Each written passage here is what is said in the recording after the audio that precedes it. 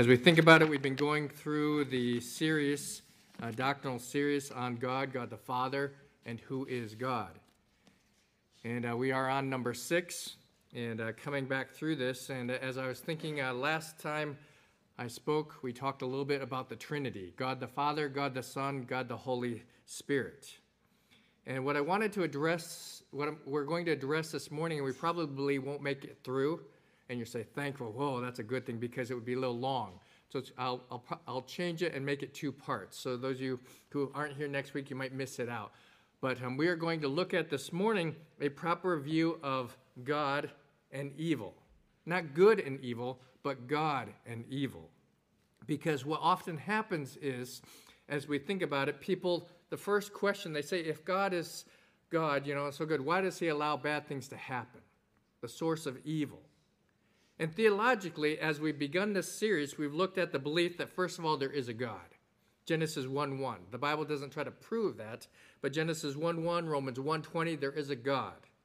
And he has revealed himself to us in Scripture and in the person of Jesus Christ and through the person of the Holy Spirit. And we looked at that even in the Trinity, that God the Father, God the Son, God the Holy Spirit. God the Father is God. God the Son is God. God the Holy Spirit is God. But yet God the Father is not God the Son. God the Son is not God the Holy Spirit. So I get my triangles mixed up. That's what happens when I use my hands. But you can tell I'm not Italian, because Italians like to use their hands, but I get directionally challenged. But understanding that God the Father, God the Son, God the Holy Spirit. And it is a concept, while we don't completely understand it, doesn't mean that it's not true. And so it's clear from Scripture, though, that mankind is different from God. And really, we are inferior. We don't become a God. But God is a holy God and separate from all sin and evil. And secondly, we understand that mankind, we are sinful and guilty before God. And then also, because of sin's influence, all of us are evil in our actions and actually deserve judgment. We are guilty. We deserve judgment. We don't like to think that. We like to think that there's always innate good. Good outweighs the evil in us. While some of you are good behaviorally, some of you probably can behave better than others. Some of you probably have some devious pranks or things that you'd like to do. But ultimately, understanding that no matter if you have a little more good, before God, we are all guilty and we are all sinful. And therefore, we deserve the judgment of God. Jeremiah 4:22, it states and says, "For my people are foolish. They have not known me. They are silly children. They have no understanding. They are wise to do evil, but to do good they have no knowledge."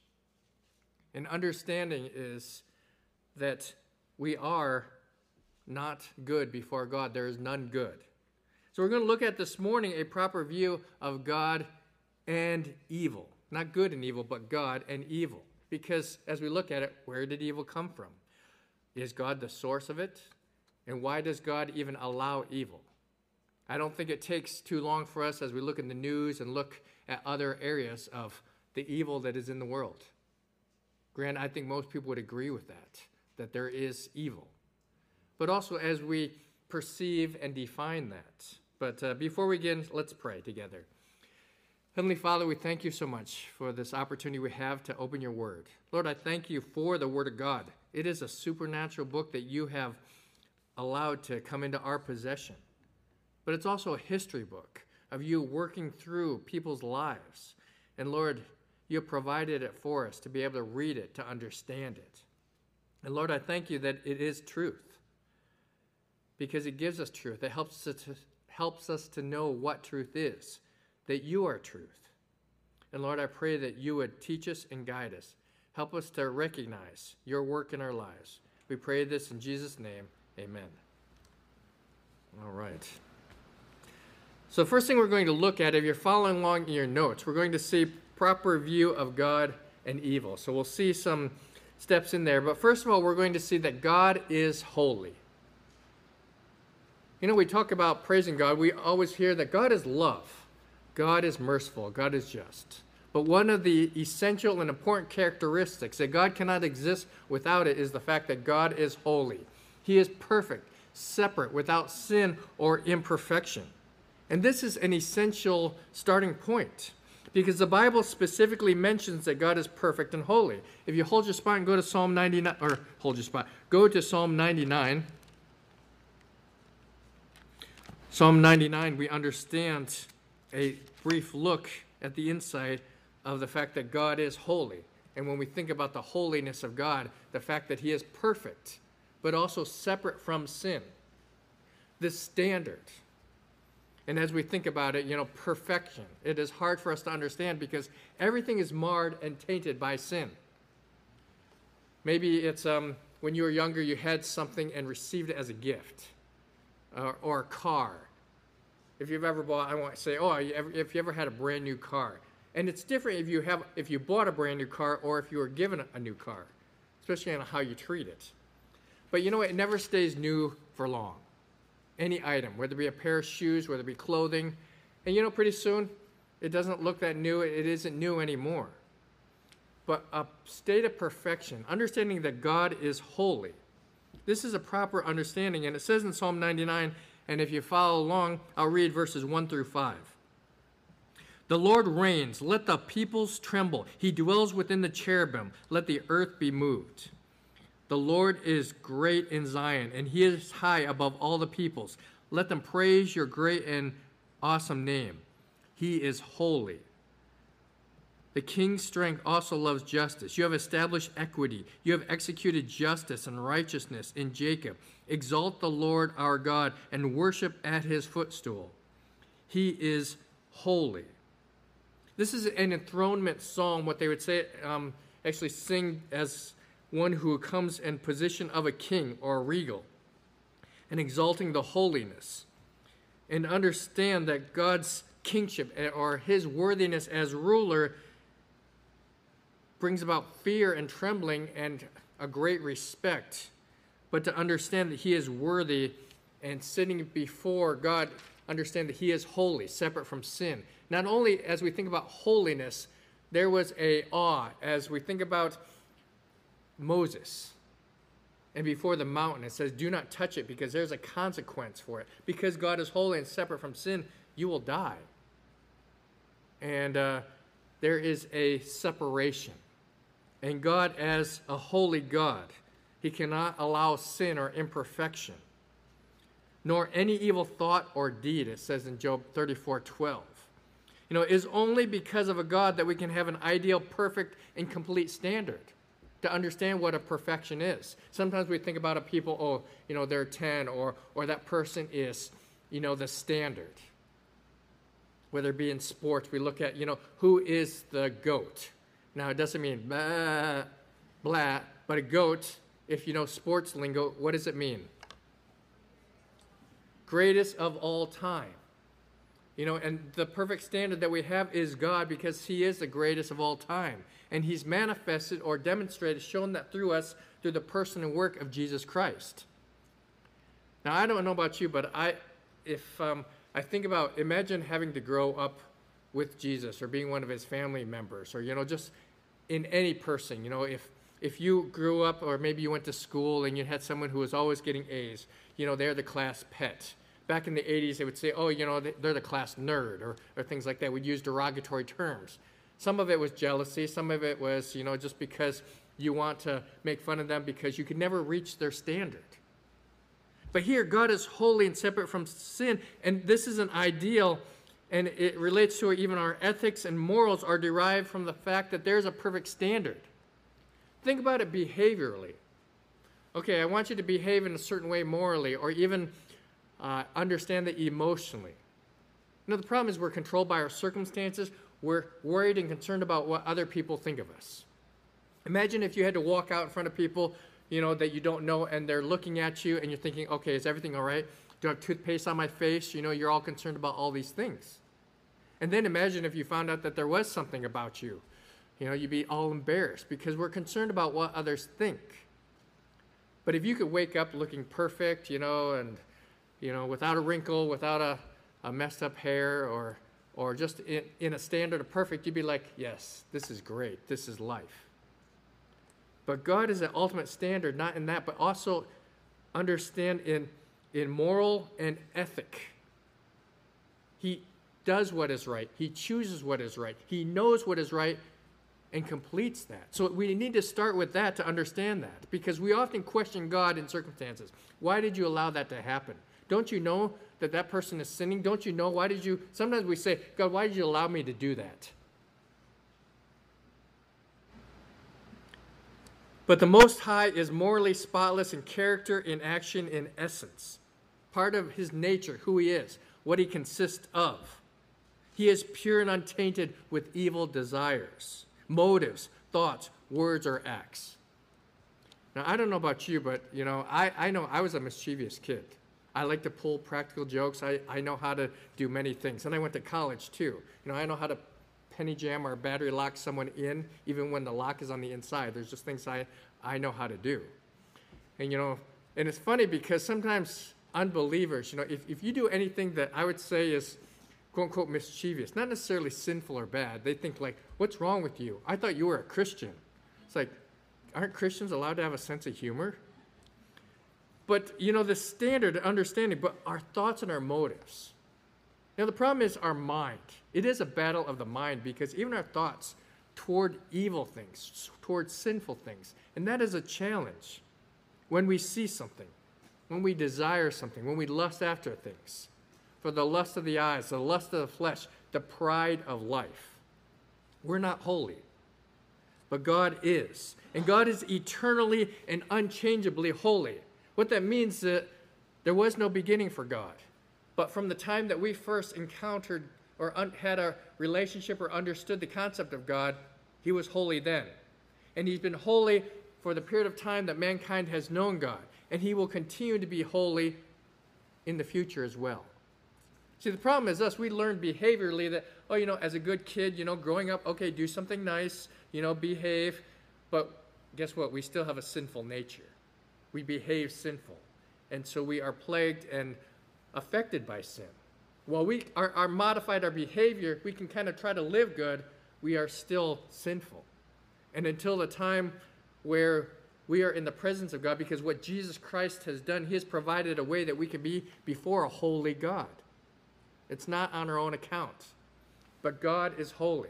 And that's important to understand, because as we look at evil, the second thing we want to see is the fact that God has permitted evil. Let's go to Isaiah 45:7. Isaiah 45:7.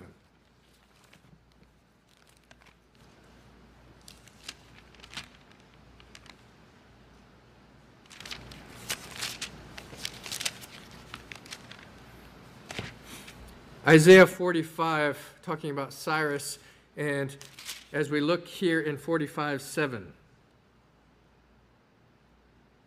And I'll start in verse 5 to give you a little bit of context. It says, I am the Lord, and there is no other. There is no God besides me. I will gird you, though you have not known me, that they may know me from the rising of the sun to its setting, that there is none besides me. I am the Lord, and there is no other.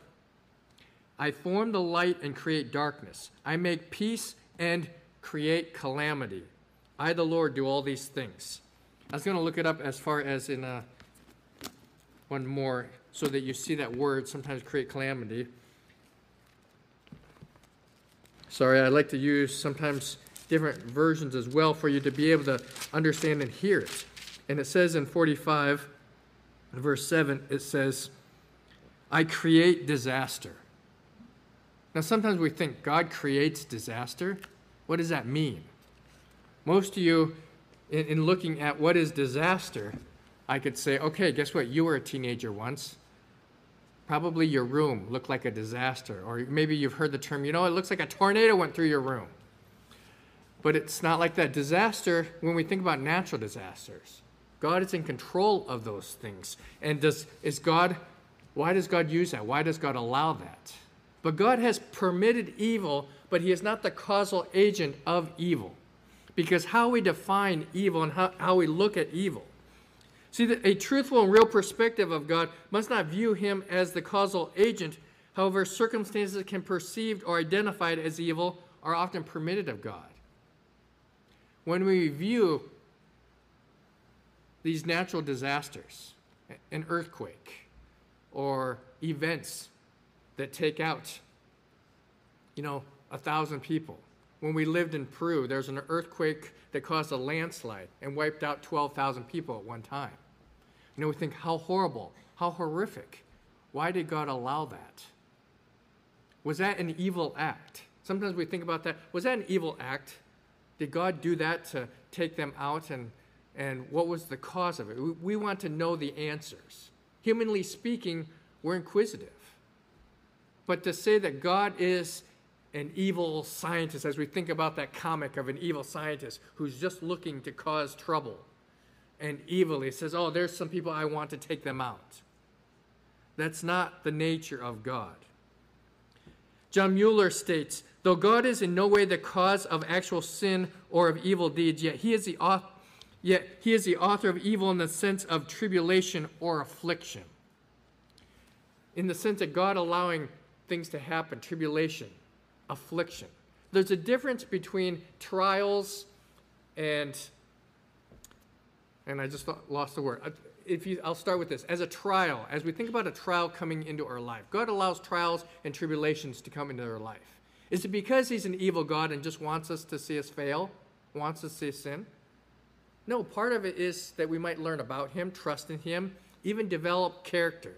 If you're ever a Calvin and Hobbes fan, sometimes Calvin is always asking his dad, why do I have to do these things? These are too hard. Why do I have to go to school? Why do I have to learn this?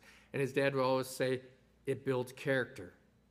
But sometimes when events come into our lives, it allows spiritual maturity and character building to help us to understand. When you go through difficult times, it builds resilience. It builds a trust upon God. Not in yourself, but upon God. Because the control is taken away, and we like control. But now when it comes time to try to be a temptation, as we think about temptation, God doesn't tempt us. Because Satan's intent is to deceive us, to trick us, to cause us to sin. But in those events, there's always an opportunity, if we trust God, to successfully overcome those. But it's when we allow our own, and we'll see even later, we allow ourselves to come, when we allow the Spirit of God to work in us and through us, can we overcome those temptations? But in and of our own, as we think about this evil, people say, well, why did God allow this to happen to me? Scripture mentioned there that God uses calamities and disasters, sometimes as punishment, sometimes as teaching. We don't always understand, because even Isaiah 55, his ways are higher than our ways, his thoughts greater than our thoughts. And the challenge is that we're always asking why. We'd like to know. Wouldn't it be nice to know why things occur or why? I'm sometimes one of those who like to think how things run or why did it occur this way so it helped me to respond and prevent it from happening next time. Some people, they don't care. But we're built different ways. But humanly speaking, there's a desire to want to know. And here, we won't always know. And the plans that God has aren't for the purpose of evil. If anything, we know that Romans 8:28, all things work together for good to them that love God, to them that are called according to his purpose. It's not always good in our viewpoint. If you think about two people who are running, if you're playing a game with your friends or having a competition, if you win, it's like, okay, you win, they lose. Ha, ha, ha, right? Most of you like to win. But it's not a competition. In the sense that God has just said, okay, we look at it from our own perspective. If I win, I'm happy. If they lose, too bad. I don't care what they think. That's our mentality. But sometimes God has us in a different perspective, because when we lose, how do we feel? Mad, sad, sometimes, indifferent, depends on how competitive you are. If you're competitive, you know how it feels like. You want to win. But sometimes in that position, it allows you to look at and understand. And it's not about just winning. What are your priorities? Because sometimes that desire to win and be first can separate you relationally from others, And it can help you to understand, guess what? Your priorities are messed up. So as we go through and view here the plans, we are not witnesses of God's visible acts of wrath towards sin that occurred in the Old Testament. When we look at these events in the Old Testament, the ground opens up. Korah and all his followers are gone because they were against God. We can say, yay, you know what? Good overcame evil. God did that. But then we look at examples where, God allowed the Israelites to completely wipe out men, children. And we think, that's not fair. Why were all those little kids killed? Why did God have all of them wiped out? And we question God. That's not fair in our sense of justice. But we don't know because we understand what the purpose is. Whether, that they would have led against, it was a punishment because obviously it's sinful, or sometimes, one child grows up and then becomes just a vengeance. Understand, it isn't, we try to comprehend that. But our goal shouldn't necessarily be try to empathize or understand everything, because it is not God's work for us to completely understand all that goes on in the cosmic events. But we have to trust the one who permits these things to occur. Because what happens is we cannot fairly rationalize a system of justice in which God presides and immediately serves punishment to everyone who is disobedient or sinful. Can you imagine if God all of a sudden punished everyone for every bad thing they did? Boy, I think about it. I had a teacher in 7th and 8th grade. I had a teacher, Gladys Small. I still remember because she had a ruler, kind of like this. I used this to keep the notes down when the air conditioning goes. And she'd have that ruler, and she'd walk around. Sometimes she'd want to get attention students, and she'd go, all right, I'm going to pop your hiney. And she would, I believe she meant it. But she would slap that ruler down, and it would be like, at attention. But to understand, the whole point is that imagine if we were in a system of justice where you were disciplined or received the consequences immediately. We'd be getting punished all the time. So now in the age of grace where God, allows that, but we still have a sense of justice, and it's a little bit distorted because we're like, why does God allow that evil? I'm such a good citizen. I behave, I do what's right. And why does God allow that person to exist? But we fail to see the sin that is in ours. We just put it at a different standard. And so even as we try to define evil, the really evil things, there are some evil things that occurred. The Holocaust, just things that occur with small children. We have a sympathy toward them because humanly we understand and value life. But God, He quickly exhausts our ability to comprehend Him because of our sinfulness. It's one thing to overlook our own sin, but it's hard to overlook, when bad things happen to other people. Our reasoning and logical deductions will always prevent us from fully understanding a being that is metaphysically both different and superior to us. If you hold your spot, we'll go back. We're going to go a couple verses. Job 26:14.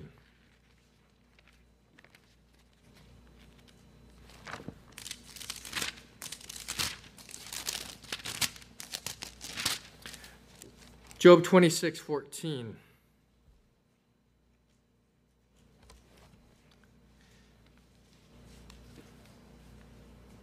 And I'll start in verse 13 to give you that context. By His Spirit He adorned the heavens. His hand pierced the fleeing serpent. Indeed, these are the mere edges of His ways, and how small a whisper we hear of Him. It's actually very beautiful, but the whole point is in trying to understand God. We couldn't even understand a little bit of Him. But it says, and how small a whisper we hear of Him. Indeed, these are the mere edges of His ways. It's kind of trying to understand Him. Oh, you know what? I think I get a glimpse of understanding God by seeing how He works through us. We can have a pretty good grasp in our own idea of who God is, but yet that's just a small, slight fraction of God in His entirety because He is so beyond our comprehension. One more. Go, if you will, to Romans 11 in the New Testament. Romans chapter 11. Romans chapter 11, 33 and 34. Paul puts it in a beautiful, beautiful prose. Oh, the depth of the riches, both of the wisdom and knowledge of God. How unsearchable are his judgments and his ways past finding out. For who has known the mind of the Lord, or who has become his counselor? See, to try to understand the ways of God. As it said, Isaiah, his ways are higher than our ways. His thoughts greater than our thoughts. And so sometimes we try to think, God, look at the circumstances. Why did you allow that? And so the response is, humanly speaking, to understand that God has permitted evil, what it means is that he has purpose in that. And it might not always be what we want it to be. We make quick judgments, say, oh, well, God did this because he hated them, or he did it because they're all sinful, and we don't know. That's the hard part. Sometimes we say, well, Satan, he made me do it, or Satan is the cause. Sometimes people blame Satan for everything. You know, it reminds me of the story. There's a few minutes before the church service started and the congregation was sitting in the pews and talking. Suddenly, Satan appeared in the front of the church. Everyone started screaming and running for the back entrance, trampling each other in a frantic way to get rid of the evil incarnate. Soon the church was empty except for one elderly gentleman who sat calmly in his pew without moving, seemingly oblivious to the fact that God's ultimate enemy was in his presence. So Satan walked up to the man and hissed, "Do you know who I am?" The man replied, "Yep, sure do." "Aren't you afraid of me?" Satan asked. He goes, "Nope, sure ain't," said the man. Says, "Don't you realize I can kill you with one word?" asked Satan. "Don't doubt it for a minute," returned the old man with an even tone. "Did you know that I can cause you profound and horrifying agony for all eternity?" persisted Satan. "Yep," was a calm reply. "And you're still not afraid?" asked Satan. "Nope," said the old man. Totally perplexed, finally Satan asked, "Well, why aren't you afraid of me?" The man calmly replied, "Been married to your sister for 48 years. Now we use that or understanding, maybe you can think of some people are like that, but to understand that we know that evil and the source of evil is not Satan's fault, is not, we think, oh, that person is the devil, or maybe it's the child or the man. But sometimes we view that as being the evil source. But why has God allowed them to affect your life? Maybe it's a neighbor. You think, why does God allow these evil people around me? Well, maybe it's simply just to show you, for you to show them the picture of Christ. That's the hard part. We don't always understand why God allows evil, but he is not the source of it. Looking at the third thing as we move along is that God is blamed for evil. God is blamed for evil. If you go back to Job 122, and we see here in Job 122 the actions of Job. And in verse 22, it says, in all this, remember what occurs to Job. He loses his wealth, his family. And starting in verse 20, his response is, then Job arose, tore his robe, and shaved his head, and he fell to the ground and worshipped.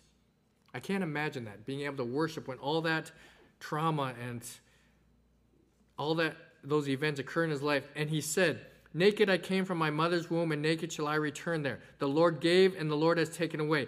Blessed be the name of the Lord. In all this, Job did not sin, nor charge God with wrong. He didn't blame God. And yet, that's often our natural response. God, why did you allow this to happen? God, you shouldn't have done it. God, you took away my loved one. God, you caused them to do sick. God, you did this. And so the source of evil, we look at this as God doesn't care about me. And that root of sin develops within us. And then we blame God and say, God, you caused it to happen. And the unsaved, that's what occurs. But if we look at James 1, 13 through 15. James 1, 13 through 15.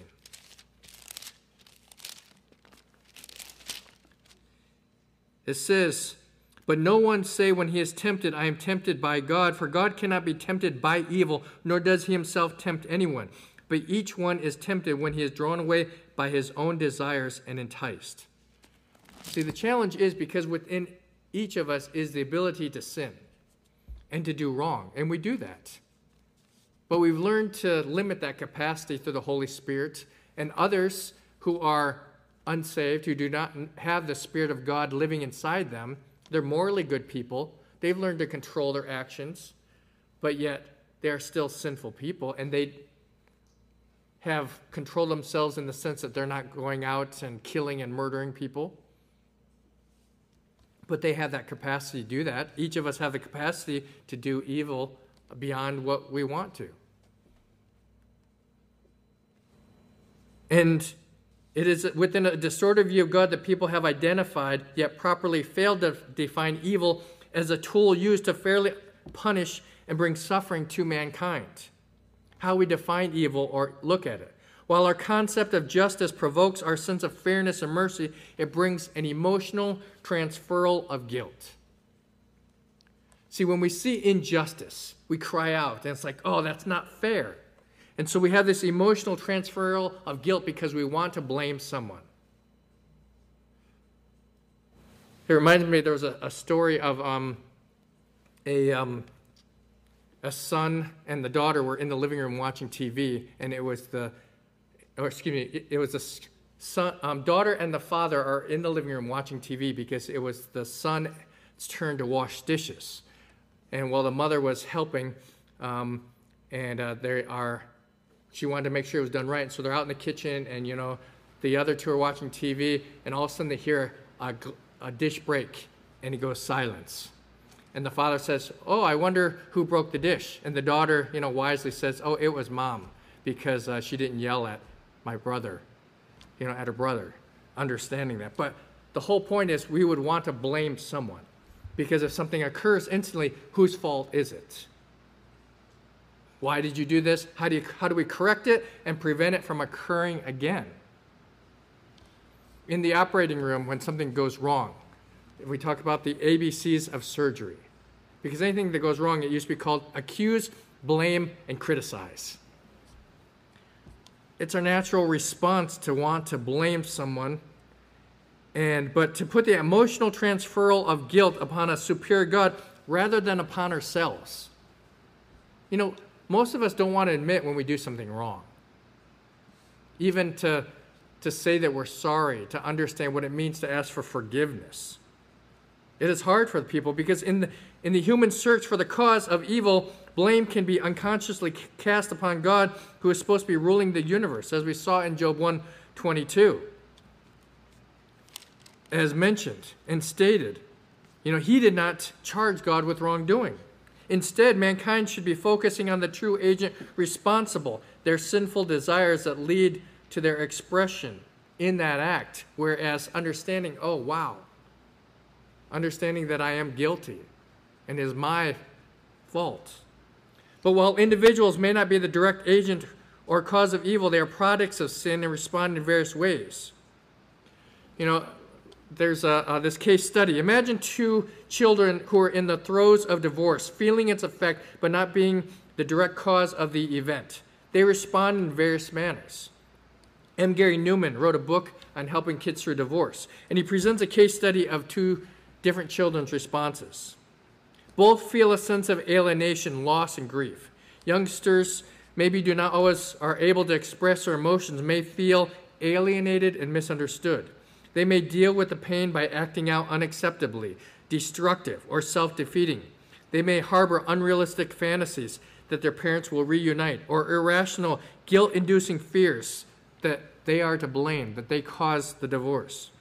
All children need a parent's guidance and love to find the acceptance and resolution they must achieve to continue growing.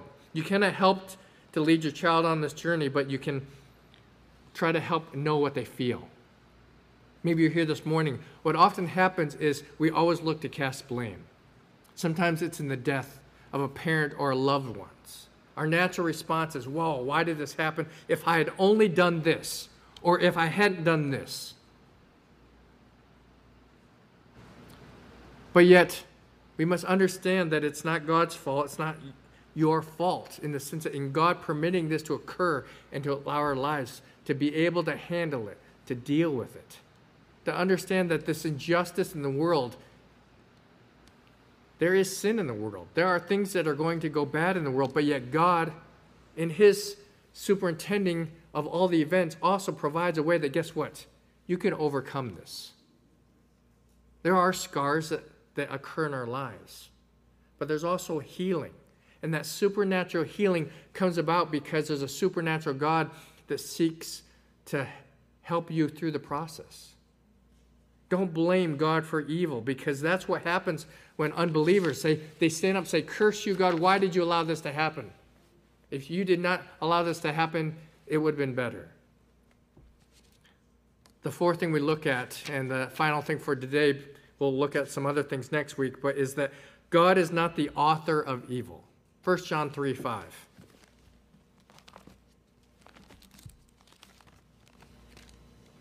1 John 3:5. God is not the author of evil. You think, how can God, who created everything, how can he not be the one who caused evil to occur? But we look and understand 1 John 3:5 where it says, "And you know that he was manifested to take away our sins, and in him there is no sin. Whoever abides in him does not sin. Whoever sins has neither seen him nor known him." Understanding that in him there is no sin. In Christ, in God, there is no sin. See, and we're going to discuss within the decree of God, there are two different viewpoints. The decrees of God, we'll look at that in just a moment. But first of all, in the first view, theologians such as John Calvin or others believe that God's decree covers and controls everything. Supralapsarianism is a theological term, and it is a view that logically before the creation of mankind, God elected some for salvation, then decreed its fall, requiring sin and rebellion and the redemption of mankind. And theologians struggle to explain evil actions. There's a theologian, even Wayne Grudem, in his systematic theology, he states, it says, if God does indeed cause through his providential activity everything that comes about in the world, then the question arises, what is the relationship between God and evil in the world? Does God actually cause the evil actions that people do? If he does, then is God not responsible for sin? In approaching the question, it is best first to read the passages of Scripture that most directly address it. See, we begin by looking at passages that first affirm that God did indeed cause evil events to come about and evil deeds to be done. But we must remember that in all these passages, it is very clear that God nowhere directly involved in doing anything evil, but rather as bringing about evil deeds through the willing actions of moral creatures, in the sense that he is permitting this evil to occur and allowing some people to be as bad as they could be. Where it talks about even Pharaoh back in the Egyptians and allowing going after us. We read it, it says God hardened his heart. What does that mean? Is God causing them to do evil through them? No, what it is allowing is that they had turned away from God, and God is permitting them to bring about the evil acts through that individual who has so hardened and turned away from God. If we think about even the free moral agency, why would God allow people, create people, or even as we think about angels, who can turn away from him, who can be sinful? Why would God allow that? See, to understand, we're not robots. Well, we aren't going to do things that are contrary to our nature. Originally, Adam and Eve, the angels, to be able to turn away from God and then to start in the series of events is part of his foreknowledge. He knew that that would occur. And so bringing about these evil deeds through the willing actions of moral creatures, Scripture never blames God for evil or showing God as taking pleasure in evil. God is not the causal agent of evil. And Scripture never excuses human beings for the wrong that they do. Does God use evil individuals and allow them to bring about evil? Yes, he does. And see, actually, Grudem walks a fine line in trying to explain that God causes evil, but yet never does evil or is blamed for it. See, it's hard to reconcile that because of their theological point of view, but to understand, first of all, that God does not ordain evil deeds by mankind and telling them that they have to do evil. But the accountable, how can he still hold them accountable? Because he has allowed evil to occur. It's because of that guilt and that wrongful that each person born with that sinful nature, and it did start with Adam and Eve, and giving them that total free will of being able to choose. But to understand that moral creatures. And we see here, ultimately, there's a term theologically called antinomy, or what it means is that, well, we can't know it. But I would say, and Louis Berkhoff, who says, the problem of God's relation to sin remains a mystery. It must be clear that God is not the author of evil, nor the effective cause of any evil. But I want you to understand that in the cause of evil, God permits it and allows this to go through, but he's not the author of evil. And while those who foreordained to say that God knew everything that was going to happen, he foreordained it, these events to take place, but he did use evil to occur so that we might understand more about who he is and his work. But he was not the direct cause of that.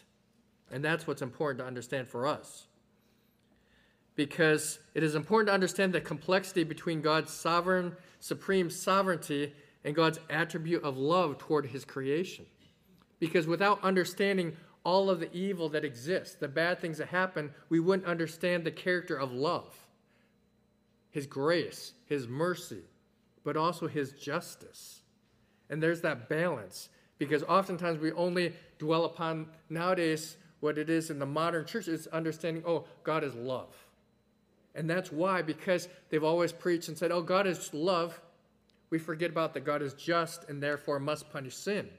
Or understanding that we are sinful and do wrong and there is evil in the world. And so people are stuck and don't understand the complexity of that because they've only heard that God is love. But yet God is also just. And without that understanding that we are sinners, we would not understand the plan of redemption, that we can receive forgiveness and eternal life. And so understanding that complexity, God's decree is defined and distinguished by Berkman as God's decree is his plan by means of which he has determined all things that relate to the universe, including his own actions towards it and all that comes to pass in it and of it. So the decretive will is where God commands things and they will always occur. In Ephesians 1, Ephesians 5, it talks about by the foreknowledge that God brought about these things to occur, the creation of the world. And that was not to be changed.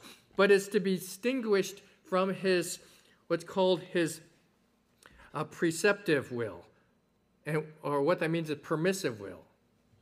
Because there's things where God decrees, but also preceptive, or the word precept, which means laws, or permissive will. God permits these things to occur when people don't follow the rules or laws that God has given. And he uses that as well, consisting of his command. God's unconditional will provides within his divine plan the decision to create the universe and provide a plan of redemption. The complexity of allowing people to sin so that they might understand who God is. Most people would say, well, why didn't God just create everyone so that they worship and adore him forever? But yet we aren't God. And greater love comes about because of when we understand the plan of God and who God is.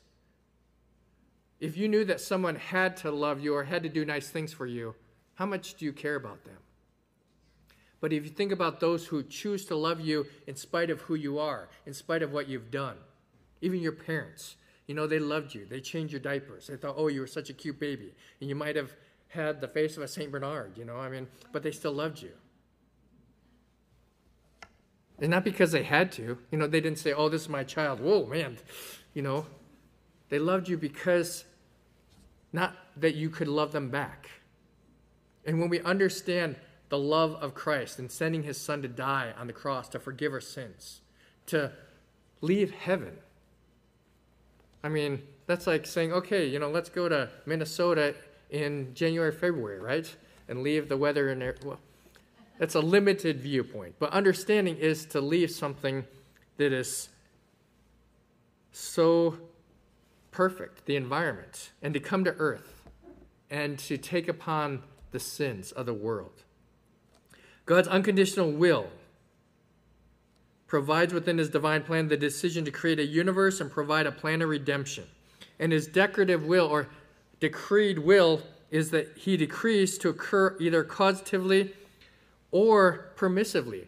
So within God's plan, there are things that he decrees that will come about, but also things that he decrees that he knows what will come about, what's called permissive will. He allows these things to occur secondarily. He knows what will take place ahead of time.